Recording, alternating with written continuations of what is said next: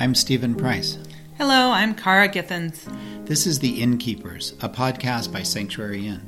At Sanctuary Inn, we believe we are called to equip, refresh, and restore God's global workers. On this podcast, we will be interviewing guests who have much to teach us about the many facets of missionary care. Let's learn together and be encouraged to press on in the work God has given each one of us to do.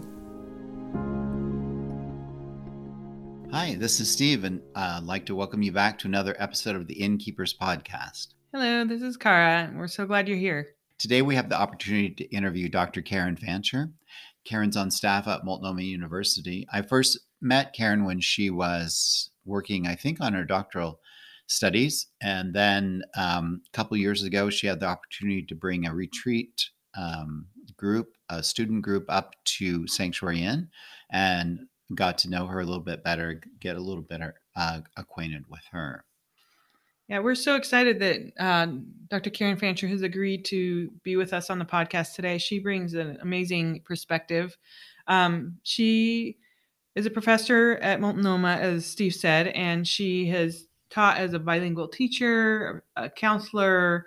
She's been a dean of students at Multnomah University and a professor. She's also engaged with churches in South Sudan, seeking to partner with them in providing community-based support for those impacted by the trauma of war. And her greatest joy is to witness students who wholeheartedly invest their lives as humble learners who seek to be instruments of hope and healing. Yeah, and this morning we're going to have a conversation with her about the area of cultural humility, which is a really broad topic, but we're going to at least kind of touch on it a little bit today. Yeah, we're so glad you're here, and we hope you enjoy this.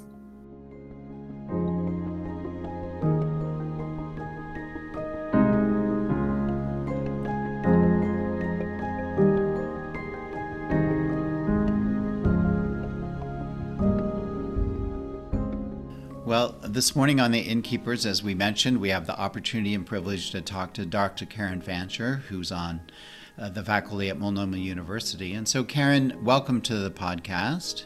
Yeah, thanks so much for having me. Yeah, let's start. Just have you introduce yourself a little bit to our listeners and who you are and a little bit about your work. Sure. Well, first of all, I'm delighted to be here. I'm so thankful for the work that you all do with Sanctuary Inn, and it's a joy to partner together. So I have the privilege of working at Multnomah University, and I teach for our Global Studies program, and we also have a master's in Global Development and Justice Studies.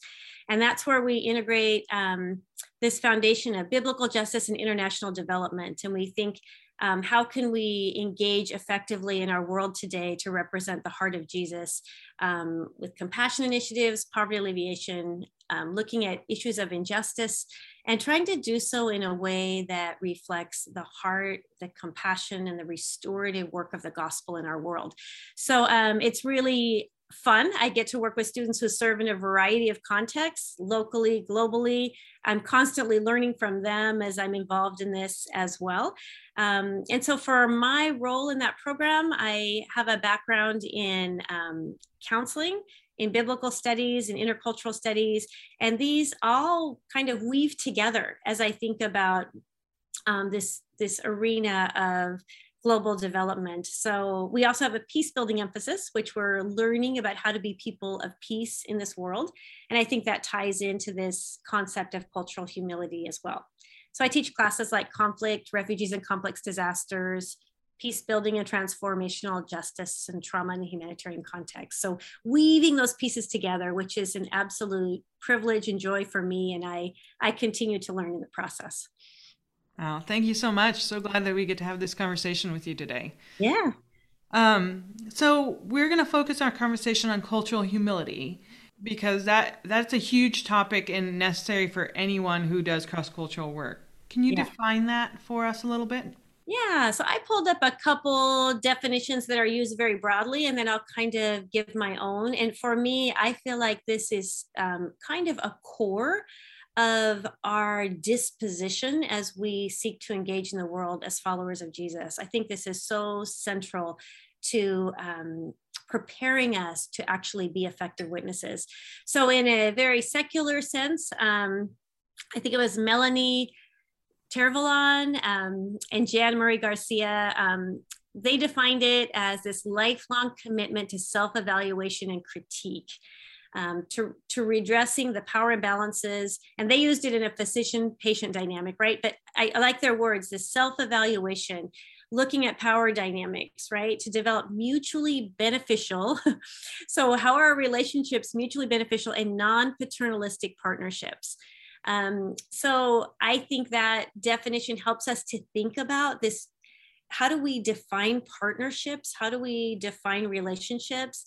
It's taking us beyond cultural competency, which helps us to understand behaviors, attitudes, systems, ways of engaging in a culture that helps us to be effective. And it looks more at these relational dynamics. It's almost more of a spiritual approach to how we engage in culture, because it's self-reflective. It's focused on our personal growth as well. So can you help us understand, like, in terms of a biblical perspective, how would you frame cultural humility? Yeah. So when I think biblically, I mean, that's huge, right? Because we want to live in a way that reflects the restorative work of God. He's seeking to reestablish shalom, right? So first, a right relationship with God, where we can be at peace with God through the work of Jesus, through understanding who he's made us to be, peace with ourselves, peace with others, and peace with God's good creation. And shalom, then, an aspect of that is right relationship with others, which I think comes from our understanding of who we are in Christ, who God has made us to be. And so this right relationship, I think, can only come from a stance of deep humility.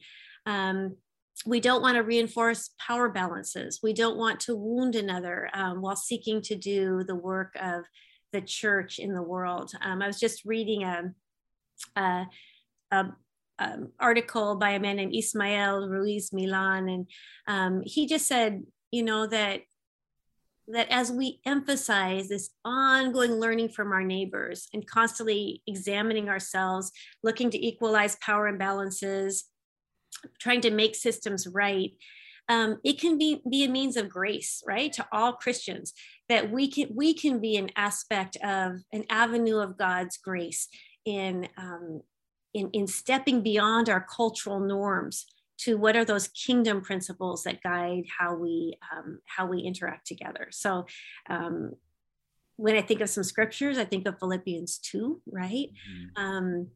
If we have any encouragement from being united with Christ, any comfort from his love, any common sharing in the Spirit, any tenderness and compassion, make my joy complete by being like-minded, having the same love, being one in spirit and mind. And one in spirit and mind requires us seeking to understand the other, to partner in ways that create that unity, right? Nothing out of selfish ambition or vain conceit.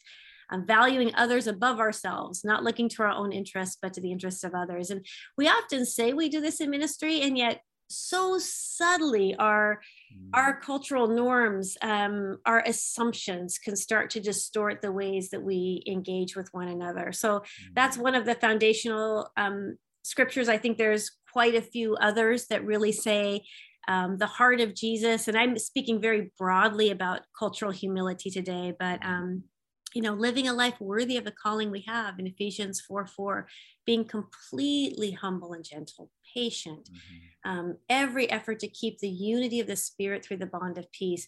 And if I'm going to keep the unity of the Spirit, it means that I have to say, Lord, where are my blind spots? Where have I missed understanding what the life of this person seeks to teach me about walking with you? Where have I imposed my way of being on another that's not founded in scripture, right? So all of this, I think, and then of course, Matthew 7:5, take the plank out of my own eye, right? First, I need to look and say, where, Lord, have I made an assumption before I critique the culture or make assumptions about the other? So for me, cultural humility, although used very much in secular terms and very, very broadly, and I think has really spoken in very important ways into our current context, I think actually should first be a disposition within the church. And I think we own that, and that's an ethos of who Christ has called us to be. Okay. So briefly, if you could just kind of a small illustration, if someone entered into a scenario where they're entering in a attitude of humility as opposed to entering in with an attitude of, I guess, opposite of humility, pride, or I know what's happening here, I know how to do it. Maybe we should start by defining the antithesis of cultural humility. Anyway, just kind of maybe as there's an illustration or an idea there. Yeah. Well, if you want to start with the antithesis, and this is a journey we're all on. I think if we think, oh, now I have cultural humility down because we're learning about cultural assumptions that we didn't even know we had. I think that this current context has brought that to light very much as well. But I have a dear friend, Michael Bydriaki, and he said, Karen, this is a wound in the body of Christ when we relate to one another that diminish the dignity of others and we don't even realize it, or our mutuality or our interdependence. So if I was going to just give some examples of when we might miss this, sometimes just the way we even talk about our missional engagement, where we can speak of the other only in terms of their needs, right? So, I went to this community and there was poverty and people were struggling and but we did, we elevate the work that we've done and not realize the faithful perseverance or the strengths within that community, and the partnership and what we can also learn from the people within that community. So he gave an example once. He came and spoke in a class that I had, and he wrote a prayer letter as a joke back to people in, let's say, Uganda, or his home country, about, all of the people here only eat junk food and they're struggling with health and they don't know how to exercise, and we need to bring health to America, and kind of these big assumptions that we make that we're going to bring. And so first of all, just starting by the ways that we even think about our engagement or speak of our partners, our brothers and sisters. So I think that we often want to come and do something rather than to be with. And so in so many ways, the antithesis of cultural humility is assuming that we have training or money, and so we have the answers and we can come and do. And in the development world, this has been a really grievous history where we've come thinking that our expertise, our training,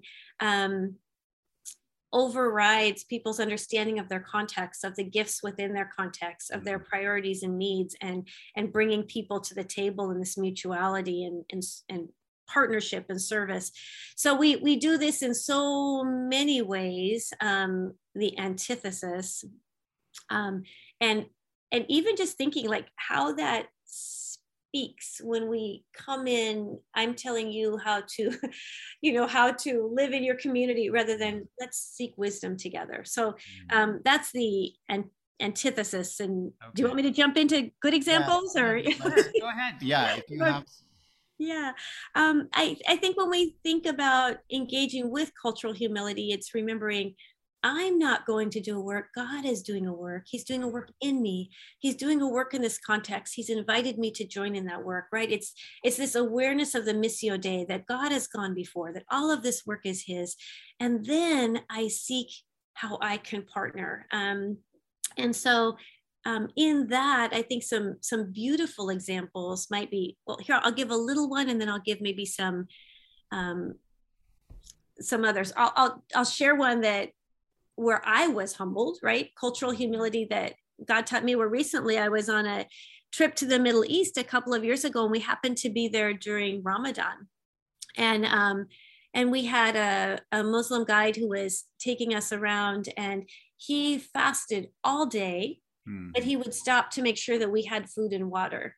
And he said, oh, no, I wouldn't expect of you, to have our practices. I want you to be well. I am your host. I'm inviting you into our context. And he had this discipline and grace and this invitational stance. And then when they broke the fast, his wife met our bus and brought us this special juice that she had made. I think it was mango juice, to break the fast together and to celebrate, and wanted to invite us into their celebration. And I thought, oh Lord, like, when do I lose that reverence or discipline to seek you? What can I learn from someone who actually is not a follower of Jesus, but can remind me? I can look at their cultural practices and remember awe and reverence. Or do I invite people into my spiritual celebrations that might be from outside? How invitational am I? What am I learning about the gift of hospitality as I enter into this culture? And so that was one where I was reminded of my cultural humility to watch and to learn and to see where my American individualism or my assumptions might hinder me from learning. As we think about people who are involved in ministry, I think this is kind of maybe a broader stretch as we think about cultural humility, but some people that I really appreciate are a team called Heart for Lebanon that works in Lebanon, and they work with refugees, Syrian refugees. And the way that they define their ministry is they say, there's transactional ministry where you give them food packets and you give them hygiene packets and you care for their refugees. And he said, we go beyond that. We go beyond transactional. The next step is relational, where you want to know people and you pray for them and you hear their stories. And he said, we'll serve less people, but we want to know every person. But he said, then we go beyond that and we go to integrational ministry. And integrational ministry, I think, is another example of cultural humility. And he said, integrational ministry is where I realize that this person is a part of my life and I'm a part of their life. And it's not just that we go and do this work and leave, but now we will find opportunities to worship together, or to experience life together. That and we're seeing how our lives inform one another. And I think this idea of integrational ministry, even within the refugee context, reflects a sense of cultural humility, that I'm learning from you. I'm enjoying life from you. I'm not just doing projects or tasks or even assuming that I know what you need. And we could take that in many different directions. But to me, that was just such a beautiful example of stepping into the life of the other and inviting them into your life and saying the only way that we are going to flourish is together. When you're flourishing is my flourishing, this mutuality. And in Lebanon, there had been war right between Syria and Lebanon many times, but seeing this individual, learning their story, and then wanting to see this integrational model. So that's a little bit from more of a development context, but I think just reminds us of stepping beyond, and especially in our American achievement context, of what we seek to accomplish to how we walk with one another, and that's a constant learning process. So that's one example. We might have more as we talk together. So yeah. As I'm listening to you, I just really feel like the core concept here of cultural humility is this attitude of I'm willing to learn from you, not just bring what I have. I think so often those of us from a Western context come with this, I have something to bring. Yes. But forget to say, I have something to learn from you. Yeah. And that's that God is working beyond, he's working in all contexts and in all cultures. And we're looking for kingdom principles in the culture in which I'm serving, in my culture. And culture, by the way, there's individual cultures, right? There's community cultures. We're not just making broad assumptions about national cultural norms, but we're really seeking in this relational dynamic to learn together. And I think with good intentions, and I've been a part of this, we have sought to learn what we can bring. And there are pieces of the puzzle that God has asked us to bring, right? We are unapologetic that we want to share the love and the truth of the gospel, that we want to, but we also want to represent it well in the ways that we engage with one another, and to realize that although we have that which God has taught us, and that in which he invites us to walk with others in, we also continue to have much to learn. And even as we think about cultural competency, we understand that that we might be, we might have a culture that is more achievement oriented. So we say, if I've gone through this training program, I have something to bring. Where in another culture where it might have more status or respect for the elders and experience, and we could easily override that or not listen or make assumptions that what I have to teach from my limited cultural experience, even though I've had good training, might have deficits, right? Might not transcend the realities of the people that I'm working with. I know that I've been invited at times to teach seminars on understanding the impact of trauma and trauma healing in other contexts. And it's been one of the most humbling processes that I've ever undertaken. And I'm still learning.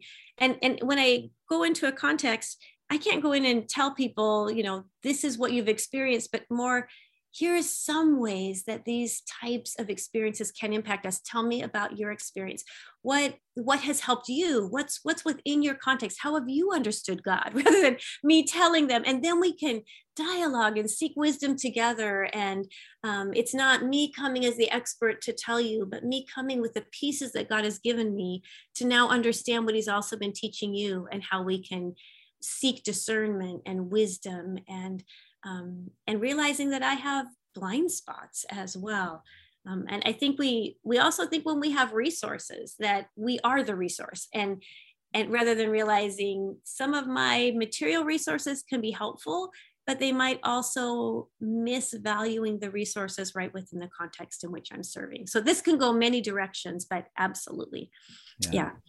So you've kind of touched on this, but just a little bit more. If someone steps into a situation and really isn't willing to embrace an attitude of cultural humility, let's just talk about some of the things that can go bad, or the danger of stepping into a situation like that with bringing, like you said, bringing resources, bringing answers, and here I am, I'm the solution.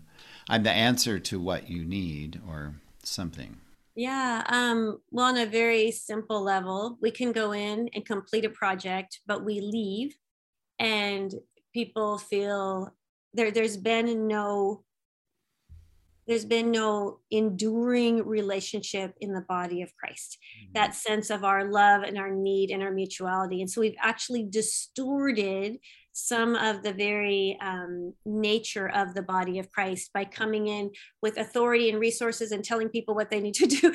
So first of all, is this a redemptive dynamic? Is this the beauty of us coming together as the body, or is it someone taking authority over another within their context? So that's where Michael says this deep wound in the body of Christ. And so I think first of all, just there's that relational wounding. But we can also, we have all of these examples. Again, I'll go back to the development context. We could go to many ministry contexts where, you bring in, you tell people, oh, you need a water project, and we do this water project in a way that's not sustainable within the context, or we bring in economic resources that then override the local businesses that can't compete with our free grain or our free medicines. And so all of a sudden, we've destroyed their businesses, and then we leave, and we haven't trained up or said what's right here within your context. When we go into disaster situations, sometimes the local NGOs, which were already working, and then we come in from the outside and we take over, and rather than strengthening them, we do our work and we leave, right? But I think those parallels in development happen in the same ways in missiology. We can come in and teach or train and then leave, rather than walking with the partners that are already doing that work in the context, strengthening one another, learning from one another. So we can override local resources, we can undermine local leadership, And again, we can distort relationships within the body of Christ. We can continue to play into systems of inequity. So there's, at many, many levels, there's wounding. I think one story that I think of sometimes, it just, we all look back and there's things that grieve us, was I was in the country of South Sudan.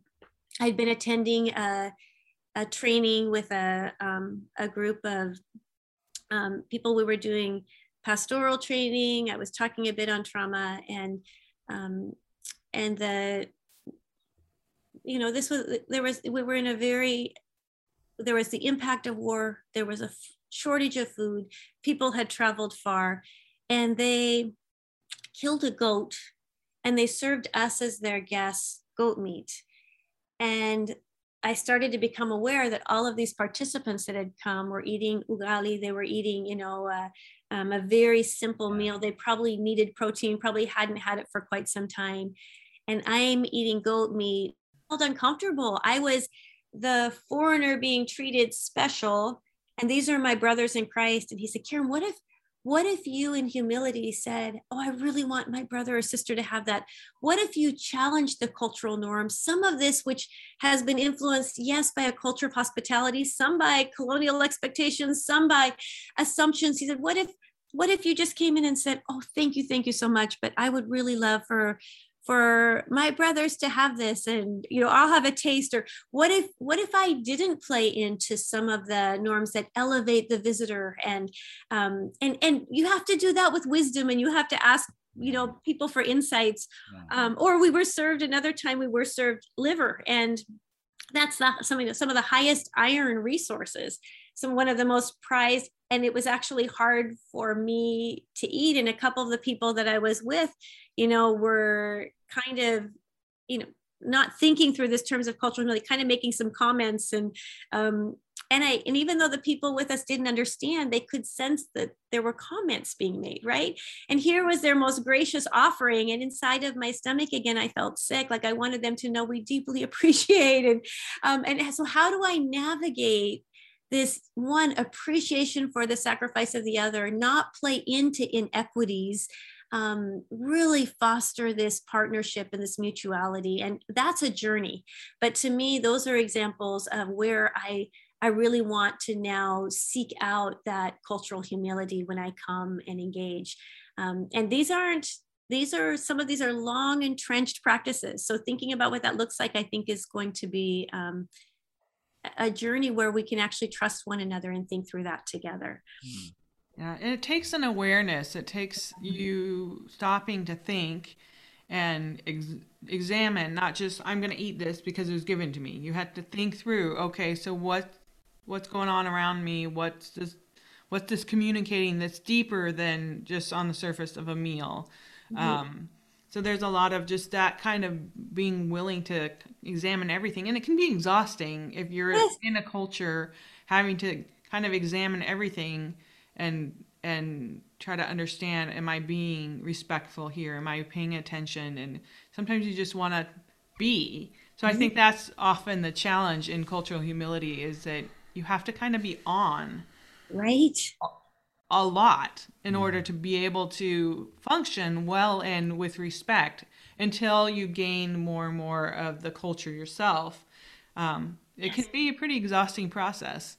Yeah, it's a constant self-reflective process, not self-absorbed, but a constant self-reflective process. Who am I in this moment?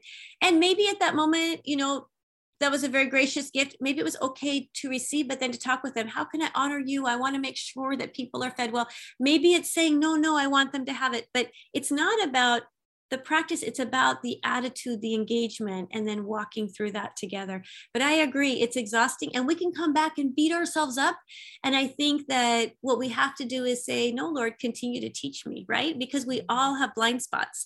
And it's that awareness that we have blind spots that's our starting point. And we can have fear of engagement. We can have a self-critique or be paralyzed, and none of that is healthy. It's this humble engagement, continuing to seek to learn, and asking God, like, how are you reflected today in this relationship? And how are you shaping me rather than how am I going in to shape others?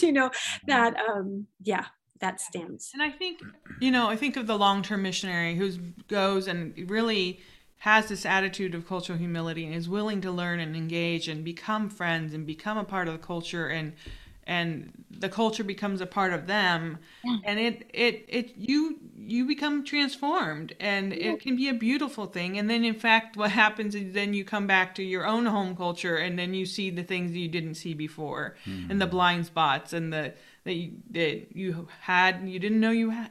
It's so true. And then we become critical of our own culture, sometimes in healthy ways, but then how do I now engage redemptively here? How do I, and so, yes, it's so true. And that's where it can be exhausting, because the back and forth, I think that's a really key point.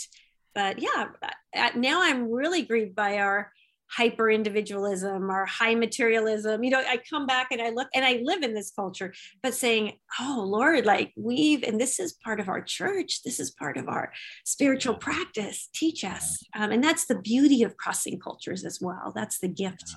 Yeah.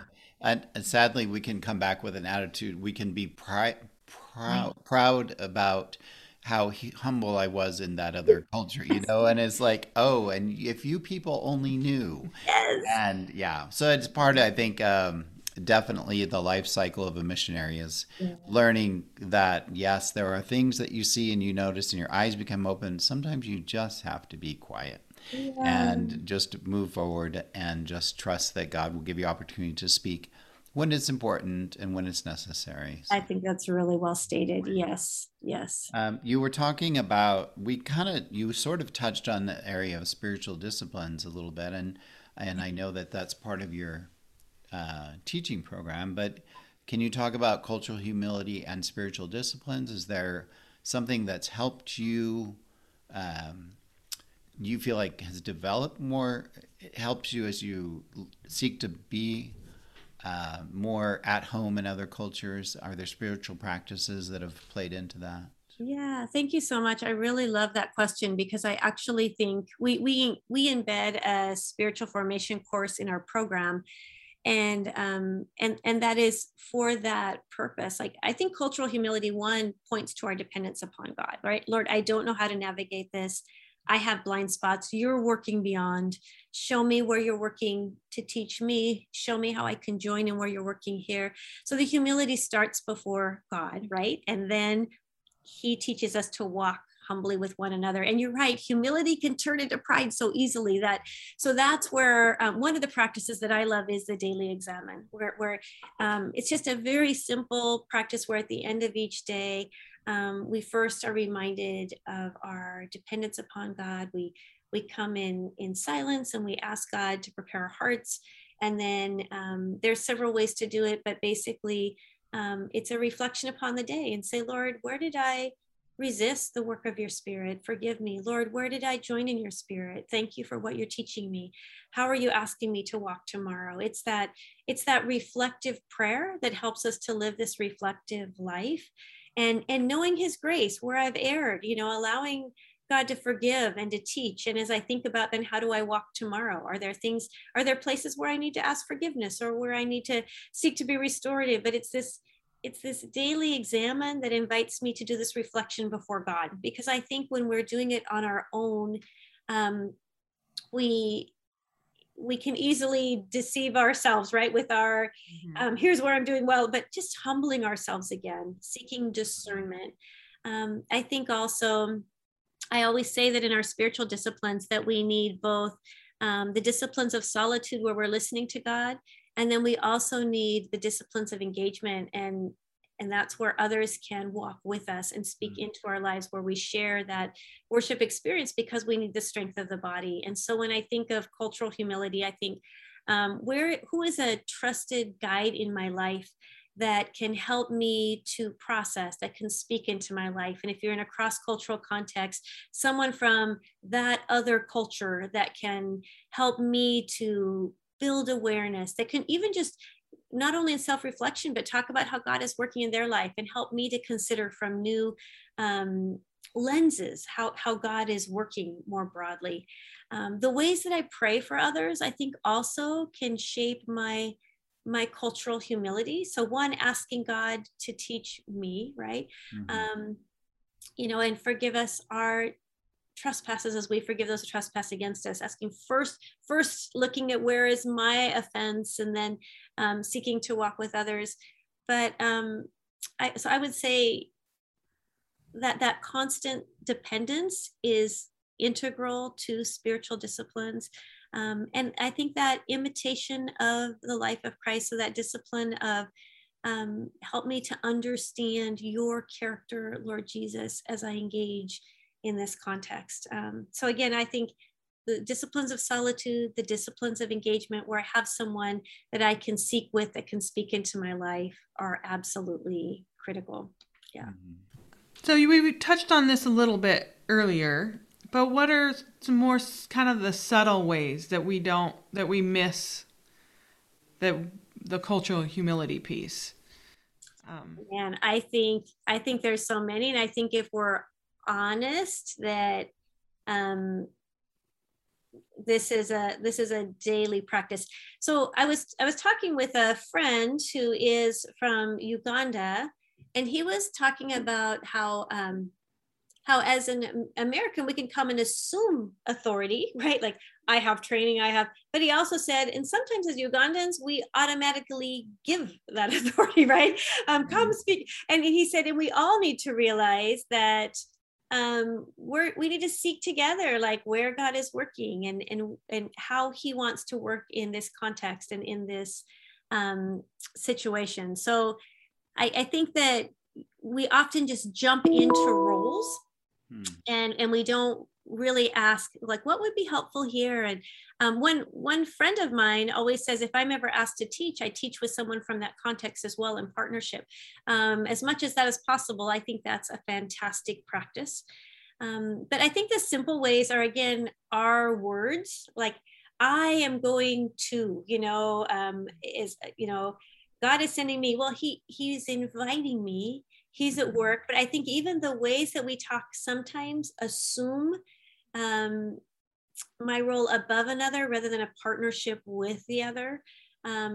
So I think that's huge, that just watching our words of how we talk about the ways that we're engaging in another context. Boy, I'm trying to think now. There's just so many.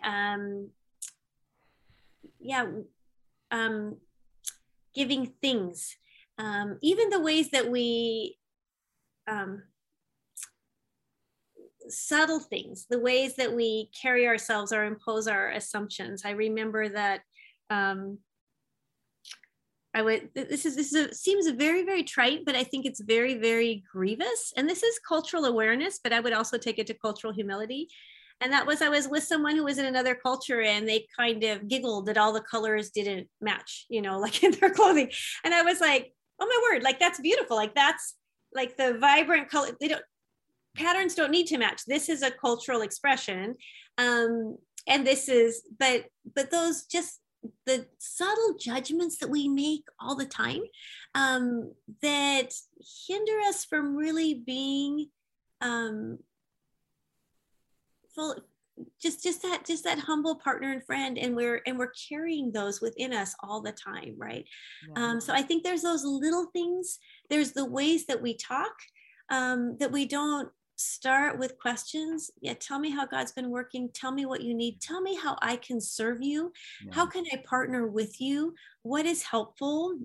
And when we're forming partnerships, I think really having honest, careful conversations about what is helpful and what is needed sometimes from both sides. Like, I might have to have careful accountability of finances, but I don't want to micromanage or make assumptions about the other.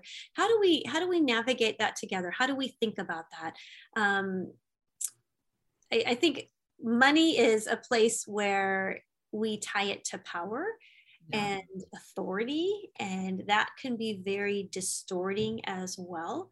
So this humility of what are your needs? How can we help? How would this be helpful? Here's what I can do. Even explaining sometimes, like, here's the limitations of what I can do and here's why, so that we're making assumptions upon one another. And then there's deep wounding within the body of Christ as well. Again, money, there's books written about how to handle that. But I think there's a real humility that comes with,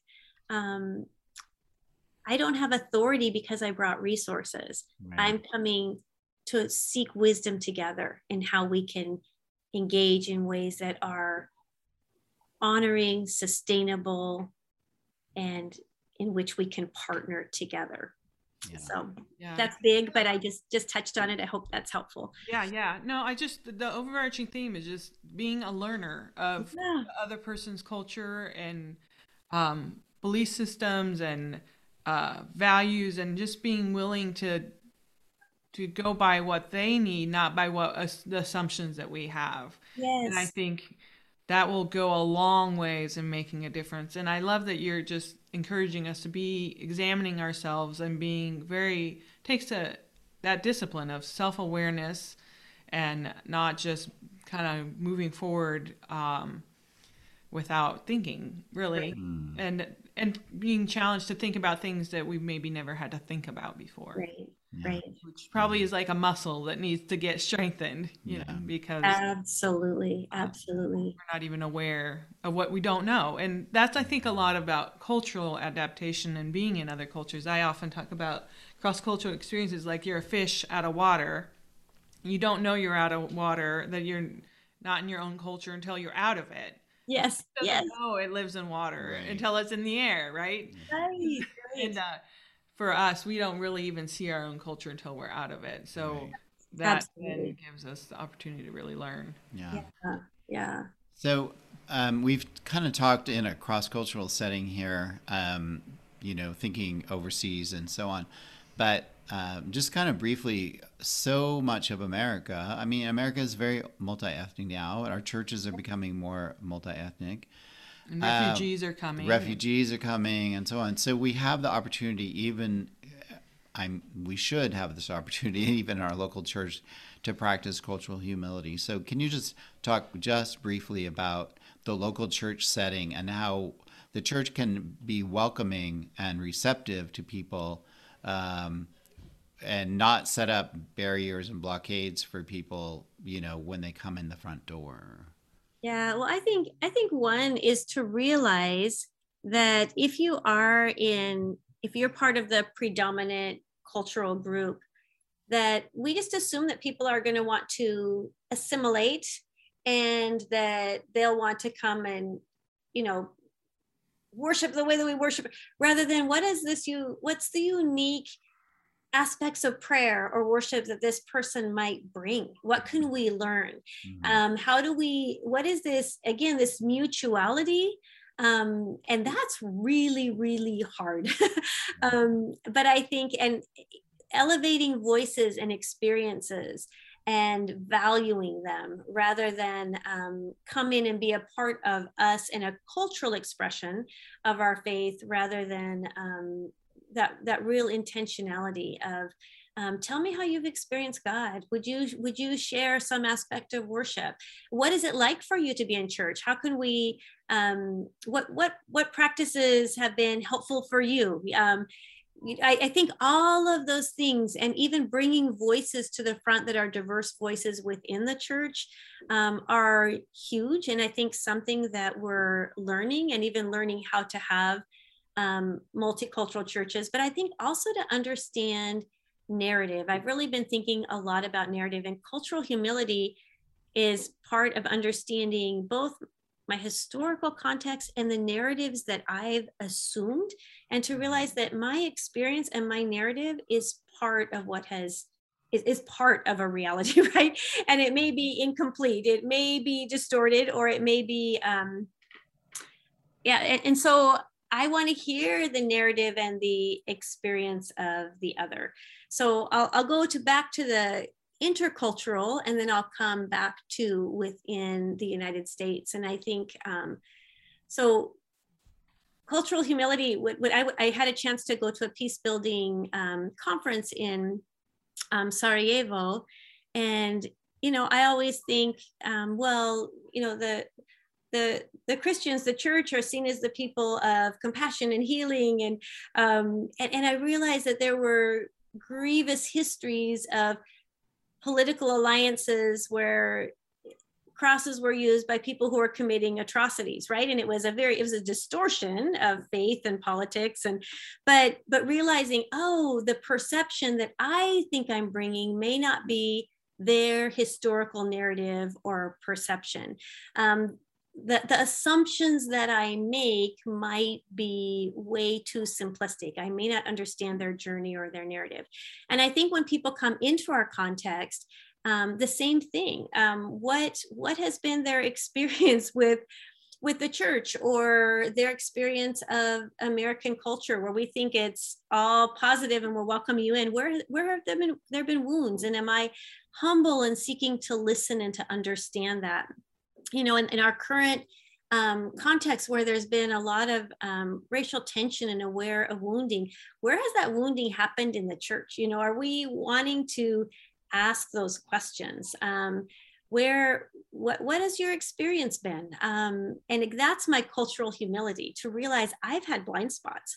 I remember living overseas and being asked about racism in the United States and saying, oh, well, I know, like, it was really bad in the 60s or really bad in certain, and not realizing now, as I hear the narratives of some dear friends of mine who have really experienced wounds or assumptions that people made about them, or marginalization, whether they are a cultural group within the United States, as well as you said, refugees, or people who come from the outside. And so I think that we need to really listen to the experiences of the other. And in this very divided society we have, my cultural humility to not make an assumption about a person, even within my cultural group, that may have, may have a different political affiliation or whatever, to take the log out of my eye and say, what does that mean to you? Tell me how you came to that conclusion. Help me to understand. How do I walk with, rather than, putting up defenses or trying to defend myself, my humility, where do I have a blind spot, or how have I engaged in ways that have made you feel out? Or, how do I be an invitational person in your life so that we can have opportunities for God to work in our relationship? So I think cultural humility, even within the church, within our context, is actually crucial for witness to take place in the United States, because there's so many walls and barriers and mistrust. So I think God is speaking to all of us now. And I think narrative is a good place to start. So what would you say are some good resources or books or materials that are available out there on this topic? You asked that, and boy, there's so much. I don't know if I have one book to give you. For me, when we think about our current context and racial tension, I love Latasha Morrison's Be the Bridge, talking about being a bridge within our own culture, and understanding maybe where my narrative of even racial tensions in the United States might be different than someone else's, or their experience, and listening, coming with humility, and then seeking to partner with, to say, how do we restore relationships that are mutual and beneficial, and seek God together? So for me, that's a great one to start with in our current context. And then I didn't choose one book, because I think that although you can find a lot of resources, some are taking a more secular stance, but they're going to have some principles on cultural humility. So I actually came back to this discipleship aspect, and I would say that if I'm going to look at tools and resources, I'm going to start with some of those spiritual practices again, of self-examination, of asking God to teach me about what it means to walk. What is the humility of Jesus? Philippians 2, teach me about how I engage and listen and enter in, not seeking authority, not seeking accomplishment, but seeking redemptive engagement that's invitational, and then allows God to work in ways that shape me in the more in the character of Jesus, and that also help me to learn from the other, but are invitational to the other, that we can come, let us seek wisdom together. So for me, relational dynamics more than precepts are the foundation of cultural humility. So I don't have a great book to give you. But yeah, that's how I'm approaching the topic, and I'm approaching it very broadly. Some people are going to speak about cultural humility in a much more narrow and academic stance. I'm really thinking, I love the quote that I think I gave to you earlier. Let me see if I can see it. That just talked about the aspect of discipleship is this growth in humility, and even engaging. So if I want justice, not in a worldly term of, I've got to punish someone if they did something wrong, but this just way of living that fosters mutual flourishing, that is seeking health for all, right? That is not, one doesn't have power over the other in a way that hinders someone from living fully in all that God's called them into. Then I want to be a means of grace for that mutual flourishing. And that calls me to cultural humility. It's ultimately a pursuit of seeking God's work in our lives, right? And I think it's the ethos of what the church is. I think this is a foundation for our ministry in the world. Yeah. Well, it's obviously a huge subject. Yeah. A lot to talk about, and it just touches on so many different areas of life and ministry, whether locally or internationally. The impacts are huge. And I can think even of times when I was thinking about when you were talking about little comments, and when I've been in other situations, and when I've maybe commented to myself or to someone next to me about something that was ungracious, and it was probably unheard. No one heard it, but at the same time, it wasn't necessary. And it was just simply a reflection of what I was used to. It wasn't a reflection on them. It was just a reflection of me not being humble in the context of where I was being taken care of and cared for, and yet I overlooked that. So. And we all do. I think I love that you stated that, because that's the start of our journey, right? Yeah. Oh Lord, I still do this. And we're all living in a cultural system. We've all grown up with experiences and presuppositions, and we're not going to totally step out of those. But we want to honor one another the best that we can as we learn to gain awareness of where this might be wounding or hindering that mutuality that God's called us to. And loving what we can bring to the table. Not I think sometimes we think of cultural humility as almost living in shame, and that's not, like, God has called us. No. He's given us graces to share with one another, and he's given us joy in relationship, and he doesn't want to paralyze us. It's just being a learner constantly on that journey. It's a both and. I think you can't say that we're learners and we don't have something to bring, but and we have something to bring. It's a both and I think not placing one above the other.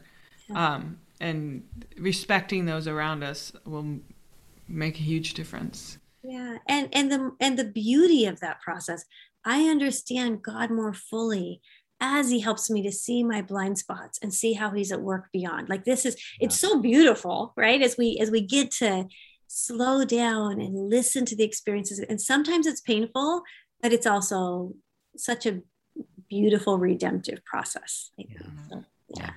Well, Karen, thank you for your time this morning. Thank you so much. I'm so glad we got this time together. Thank you. We did a flyby, and we just barely touched on some points, but I hope it was helpful, and I'm so glad we had some time together. Okay, thank you. Great. Thank you.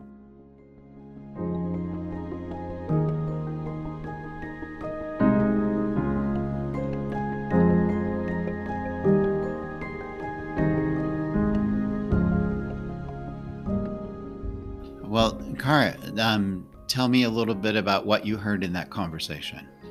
I just really appreciated her just sharing with us the reality that cultural humility really kind of plays into everything. It's not just the cross-cultural context, because we are living in a global cross-cultural context, no matter where we are. And if we're aware that we need to be learners and be humble, and I just think a lot about how Jesus came to earth, and he had every right to bring us something, which he did. Yeah. He brought us salvation, which is the most amazing thing that anyone has ever had to bring.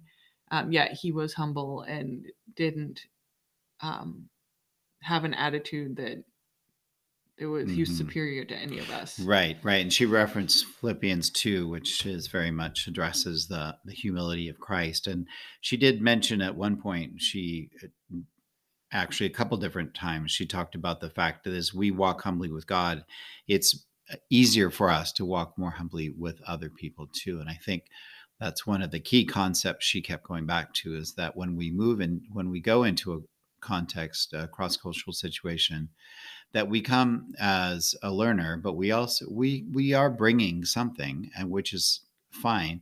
But at the same time, we're not the answer, but we're going in with a piece of the puzzle. And the people where we're going have the experiences and the backgrounds. And we need to understand where we're going and how our piece fits with the pieces that they have. Yeah. And it's just respecting other people around us and not assuming that we know it all. I think it's just, we all have encountered people who have come into any kind of setting, ministry setting, mission setting, where they come with that attitude of pride instead of humility. And we can all, we all know the difference. Right. So I just think it's a really good challenge for us to be reminded that we can be humble, and it's hard. And I just want to say that, like, it is hard to really do it, to swallow your tongue and just be silent in some situations and be willing to listen when you feel like you have the answers and you know what to do. Yeah.